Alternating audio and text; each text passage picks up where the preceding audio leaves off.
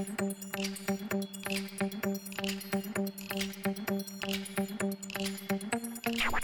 the home offices of Ash and Flo, this is Unbillable Hours, a podcast about professional services marketing. Stick around and listen to our insights, tips, and best practices to improve your firm's marketing and even your career.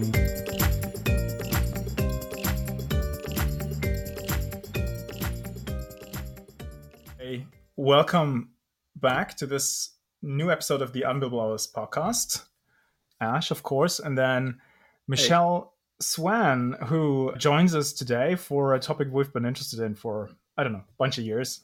Never got someone to join us and share their expertise around it. Michelle is a partner at Tercera. Did I pronounce that correctly? Michelle, you can correct me.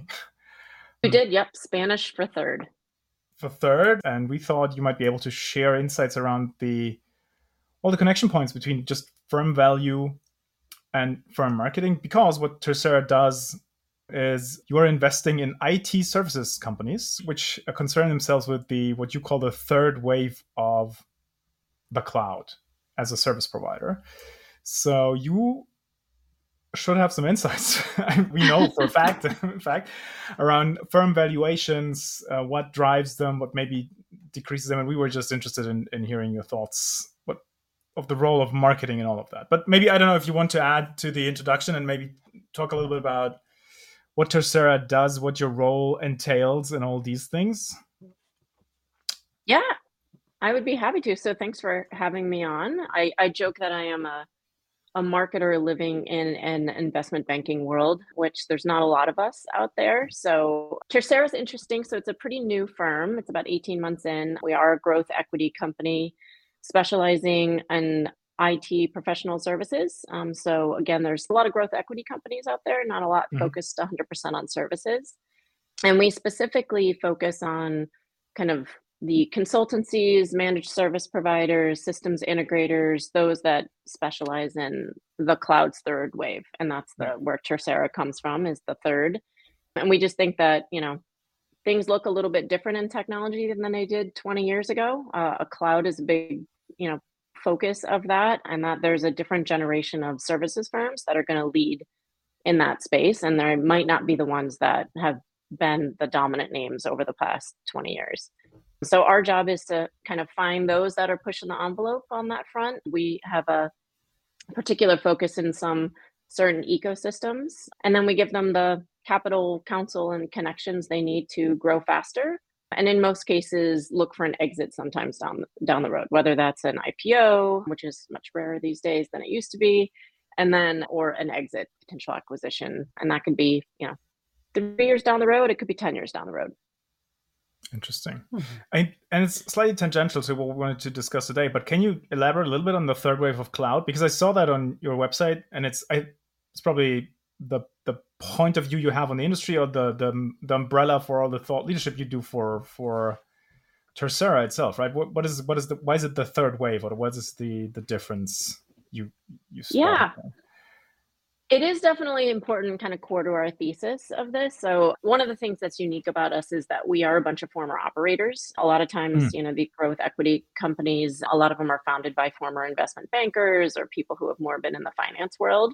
And they understand that professional services can be pretty great businesses. We actually helped build a company, a number of the partners helped build a company called Aperio, which was one of the first Salesforce consultancies out there. Started in 2006. I joined when there was about 15 people, went to about 1,500, got to see a pretty good growth trajectory. Yeah, not too bad. I left right before it got sold to Wipro, which happens to a lot of professional services firms. Yeah. But I ran marketing and customer experience there. And one of the things that we saw was just there are unique traits about consultancies that are dealing with certain ecosystems. So in the Salesforce world, you had to be very focused on the cloud. We needed you didn't want then 2-year projects, you wanted 2-month projects. So, traits are different. And I think that when you look at how the cloud has evolved over the last 3 decades, it's different. It's, it's not these big behemoth platforms anymore. It's a lot more API driven. It requires a lot of disruptive skills that, weren't necessarily necessary before. Yeah. Data is much bigger, security is much bigger in that, and that there's a certain trait within services firms that are going to succeed in that new era. All right. I mean, that's a good, I think, also investment thesis, probably, right? Not just thought leadership. I think in your case, investment thesis of the world. So, as you like, if you pick those, or if you look at those companies who are good at this type of, I don't know, cloud computing advisory or whatever the specific business is, do you have any insights? Like, Ashton, my burning question is: Does their marketing function help increase the firm valuation? Does it play any role, or is it just a nice to have? What's the big picture? Like, that's the most pressing question we had, actually. And after that, we can go various places. But do you see a connection there between our discipline and the things Tercera concerns itself with? Absolutely. I mean, and I wish more people asked that question, to be honest. I think there's absolutely a correlation between marketing, and I will say strategic marketing, and value creation. I think if you look at everything that marketing impacts in a firm, it's everything from your vision to your culture to your corporate brand and positioning, kind of your perception in the market, if you will. The value proposition and packaging and pricing around your offerings, how you go to market, how you work with partners, how you work with customers, obviously your pipeline, your close rates, all the things that you guys talk about. I think part of all of that goes to the bottom line. It all ends up in revenue down the road, and it ends up in a valuation. Companies that have a better brand in the space, that do this really well, that are considered true thought leaders, and have a big pipeline and lots of great customers out there, are going to be valued much higher than others who don't. All right. A follow-up, if I may, because I was wondering this while preparing for the day. I was wondering, if there's an investment case being built and then there's negotiations and all this stuff, typically there's some sort of due diligence gets done sooner or later, and that often has components, right? This might be a dumb question, but in your work, does Tercera do marketing due diligence? Does someone screen the function, I think is my question, or does that not happen at a great detail? I don't even know how to. Yeah, no, we do. And it depends on the size of the company, to be honest. So our sweet spot tends to be kind of that 10 million to 40 million in revenue. What we call, it's the companies that are going from that plateau one. They've, like we were saying earlier before we started the show, they've tapped out their network. They've hired all the people who they know. They've talked to all the customers who they know, and they really need marketing to get to that next level. Yeah. Some of the firms have a marketing function, and to be honest, some don't. Yeah. And that's an opportunity. So you don't have to have a marketing function for us to invest. We like it, but in a lot of cases, we help them build it too. And when it comes to due diligence, it's interesting. A lot of what we look at are the things that you guys talked about in your unit economics podcast a while back, which is, just what's your average customer size? What's the win rate? How long does it take to close a customer? How do you grow from a $250,000 account to $1 million account? And a lot of that. Oh, that's a nice one. We hadn't even thought about that. But yeah, in a growing a specific account. Interesting. I'm taking a note of that. I need to. I'm learning already. Cool. It's a big one. I mean, I think a lot of companies that we work with, they have a great offering for kind of those mid-sized clients, and a lot of them are looking for, how do you move up to those enterprise clients? How do you get those $1 million or multi-million dollar accounts? And what does that look like from an offering perspective, kind of account management? How does delivery look in that? And then also marketing plays a role in that. Have some account management in the first place, right? Because once you move towards enterprise, just billing and procuring and stuff becomes, you have to have some processes in-house. Otherwise, they want to connect to your, if you're in Germany, they want to connect to your SAP or whatever it is. And if you either can do that or not. But that's besides the point. No, so interesting to hear that the unit economics play a role in your work, because like I don't know, Ash. The reason why we talked about it is we always try to explain to Bring that people into, yeah.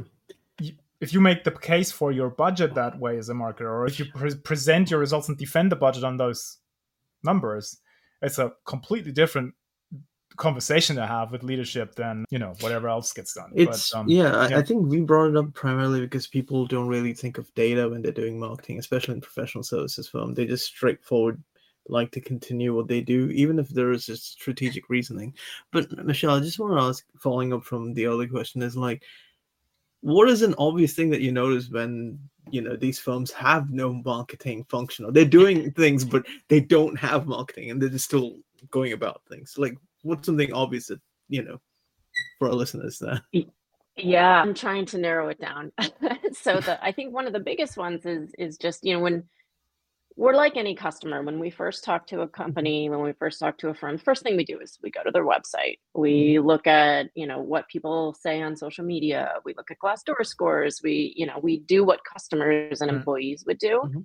And one of the most common things that we see that is usually an indication that there isn't a marketing person is, they are all things to all people on their website. They are not specific in what they do. There is no differentiation. They have a great culture and they care about customers and, all the platitudes that every company says out there, but nobody's done the work to look at what's really going to make them stand out and where they're really going to have a point of view. You can tell when they have strategic marketing in-house because the things that are on their website, the things that they talk about are different. They're special. I mean, one of the other things too that is, and this is probably little, but is their website full of stock photos and something that they've hired an SEO company to write a bunch of documents that have a bunch of buzzwords that are going to get them higher up in the rankings, but no customer actually really cares about. Yeah. Which I guess that's just the view of, did they invest in that space, right? That's you can see that, I guess, is what you're saying. Is there an investment going on into marketing, or is it just because that's a pet peeve of mine with the stuff you just mentioned, like just hiring the SEO guy. To me, that's a spend. You just throw money at someone. They do some marketing, but there's no build up of an actual capability of, client insight gets turned into some sort of content in-house, which to me, that would increase the value of the firm, I would presume. Just having someone write articles, that's probably an expense or just a cost line item. One more thing that I find interesting is I think there's such a narrow view of marketing, right? Many people think about it's the lead gen machine. It's the one that's going to get me the pipeline and the customer revenue, and they need to turn out the data sheets and they need to, do the events and all of that. And I think one of the things that marketing does for especially services companies, it's the long-term brand reputation. It's the employer brand, right? Like what does it feel like to work there? Because if you can't hire great people in a services company, that's your revenue. And so I think that is often the forgotten piece of marketing, and they play a big role with that. If I may add, I think, or I don't know if it's true, but Ash and I certainly hope for it, because we just did a recent episode about it where we say, look, marketing colleagues, you got to help the business package their stuff, because that's, I think you also meant when you said you look at the website, does someone do the work of actually increasing the relevancy? Because the good old, my capability is my service offering, right? I'm an engineer, so I sell engineering services. That's sort of lazy. I mean, it works, you got lots of jobs where they pay you by the hour, but I think that's another attack surface where strategic marketing can help and say, why don't we, create some packages or programs that we can, do I dare say, price based on value? But that's maybe too far off. I have one more question, because you said Tresera is also happy to invest in companies if they don't have a marketing function. The one question I then have is that an investment case? Like, do companies sometimes maybe even seek out your help, your financing, to say, this is something I want to invest in because I want to grow the firm? Or do they need other stuff, like presumably people or technology, or what's a typical need in their business cases? That is one of the biggest areas that people want to take the funding for, is to invest in. They usually, there's usually a couple of catalysts for founders or CEOs to take funding, especially, growth equity funding is, where they want to add fuel to the fire. A big piece of that is M&A. A big piece of that is kind of a go-to-market engine. So sales and marketing, they want to build that out so they can start building the pipeline. Another piece is, the leadership, the talents engine. They need to recruit ahead of demand. So there's typically things that are almost every services company wants to use the money for, and marketing is almost always on that list, or I should say sales and marketing. Yeah.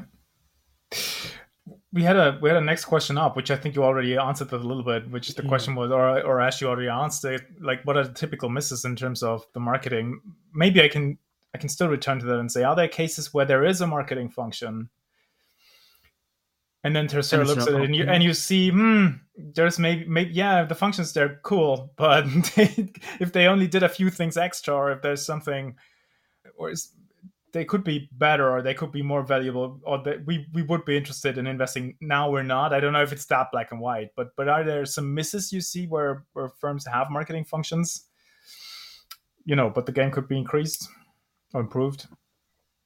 Yeah, I feel like it can always be improved. Nobody does perfect marketing. Oh, sorry, that is clear. But like, there's some typical where like, oh, it's that again, like the typical case of X. I don't know if X. Yeah, maybe like a headless machine. Basically, they're doing all the activities, but no strategy. Headless. I like that, a headless machine. Yes, I think there are definitely some misses. Focus is one of them. That's one of the things that when you look at their website, is they're like, they have 17 verticals that they focus on, and they do these 25 different things, and customers don't really know what they stand for. And they have 25. We have 25 people and 26 service lines. What now? Yeah, I'm exaggerating. Sorry. We each do a service line. Yeah, exactly. Some of us do too. Yeah. Yeah. And then it just, they feel like everybody else that's out there. There's no differentiation. There's no point of view. I think there's also little things too around like customer marketing. I'll say that's one of the biggest areas that we focus on, because it's usually indicative of their customer base. If they've got amazing customer case studies from big brand names on their website, and it's hard to get those people to say yes to a customer story or something on a quote on the website, for example. But if you've got the relationship and you're working with some of these big brands and they see the value that you're providing, that usually is indicative of the type of work that services company does. Yeah. If it's the same customer quoted in the press release on the website, like there's one customer, it's pretty clear they maybe have a customer concentration problem, or just not a marketing function to really go after a broader group of customers. So I think that is very fair, and also slightly painful, because because I feel attacked, because I've definitely been doing that. As Ash will know, I was for a while in the space in a firm where we had 2 decent case studies, and we had tons of more work in the same domain, but no one would let us talk about it. So I milked those 2 for like a year or so, and I had leadership in the firm saying, oh, what are we taking to the conference? Oh, it's not those clients again, right? Because and I'm like, yeah, sorry. I remember that too. Yeah. I'm not naming them, but I know which one. Okay, so my point being, I feel for all the listeners who are in that spot. I know it can be tough. Yeah, sometimes you got to work with what you got. Yeah. But I think your point still stands. It has to be a priority then to change that, even if it is hard. And it is like, there's some, at least I had the tendency to then say, oh my God, this client credential thing is so painful. Let's see if I can do something else. No. You should. That is the point. I think what I'm taking away from you is, because it is so important, so visible, you should totally attack that problem, no matter how painful it is what I'm hearing you say there. Interesting. Or have something else to supplement it, right? Like that's when your unique point of view, assets that you bring to the table that nobody else does. You've got a very specific view on a particular vertical problem, and you have your subject matter experts out there. There's other things that you can do, but people notice the customers for sure. So slightly, you point me to another question. Would you put frameworks or consulting processes? There's a thin line between some of that stuff being floated, just being sorry for that, but marketing babble, right? Oh, this is our 7-step so-and-so program. but sometimes it's actually really hard IP. I don't know where if do you value that type of stuff, and is there like, does that play a role? We Is it do. good to have that? Because that would be something I would say you can use to supplement if you don't have client credentials. You can say, oh, we have a very stringent process, and look here, this is a tool. I don't know, that maybe can help, or it can be placed instead of the shiny logos or Yeah. something. No, it absolutely matters. And I would say, the smart investors can sniff out when it's vaporware or a architecture or, a basic set of things that everybody does versus real IP. And that's one of the things that Tercera spends a lot of time looking for is there actual, I don't want to say productized IP, because these are services companies that are tech enabled. They're not product companies, but are there real bits of code or assets or unique things that you bring to the table to help move projects further along, help add value down the road to customers. So we absolutely look at that. And you can tell if it's here's our agile process, which is basically ripped off somebody else's site versus something real. I was going to make a joke about trademark, like trademark vaporware, but I'm not going there. I mean, we're getting towards the bottom of our question list. I just wanted to, the last question I have, actually, I don't know, do you want to take it? Go on, question. We just wanted to take your view, and again, I feel like you've said a lot of it implicitly already, but maybe we can, instead of a recap, sort of call it out. Is there any advice you have for the people who work or lead inside those marketing functions, if they want to really increase the contribution to firm value, firm valuation, a chance to get funding or be interesting as as an investment? Any pointers for those people? Yeah, I mean, probably, I guess I'll put in maybe 3 different areas. The first one, and probably the most important, is spend some time outside of your company. Talk to, if you have investors, ask them to talk to other heads of marketing inside their portfolio. Somebody else is probably doing it better than you, or doing something interesting that you can steal. So spend some time there, get a peer group. So for example, one of the peer groups I'm involved in, which is super fun, is this CMO Coffee Talk, which we have a services marketing channel within that. And, it's trading best practices. And so we're always looking for people to join that. So hit me up if you're interested in being added to that. But we'll add your link into the show notes, and then people can message you, presumably. Yeah. Perfect. And then, just looking at the competition too, so you don't say what everybody else is saying because you think you're a special snowflake. I think that's really important. The second one is just getting tight with the leaders inside the business. Yeah. Don't just be the marketing person. Be the partner with sales, be the partner with HR. Get together with the delivery team and figure out what they're uniquely seeing inside the customer base, because that's how you get a seat at the table and aren't just the brand police or the people who do events, or you can actually offer some strategic value. And then the third thing is really just get close with the customers. Start a customer advisory board if you don't have one, and offer to run it, even if you have to hire someone to help you with that, because they're no small task. If you have an NPS program or a customer sat program, look at what's being said. Ask for that data. Join the sales calls. I feel like I had that problem when I was at Aperio. I kind of grew up in the marketing realm. And so I wasn't super comfortable being on sales calls, but that's where you get so much insight into the business, even if you're just kind of shadowing or listening in to calls. I ran our customer experience. I started a separate function inside Aperio from marketing, where we'd actually kind of pair all the different leaders within the business, including marketing, with some of our top customers to just ask them how they're using the services, where we could do better, what we were doing really well, and then bring that back to the organization. Starting some kind of program like that, just so you're not just the marketing person.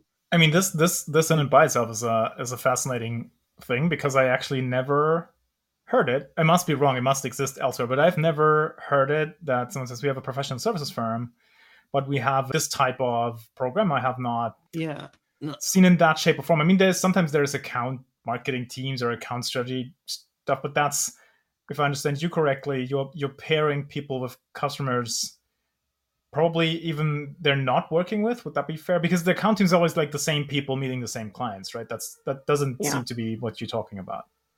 Very interesting. Yeah, no, it's different.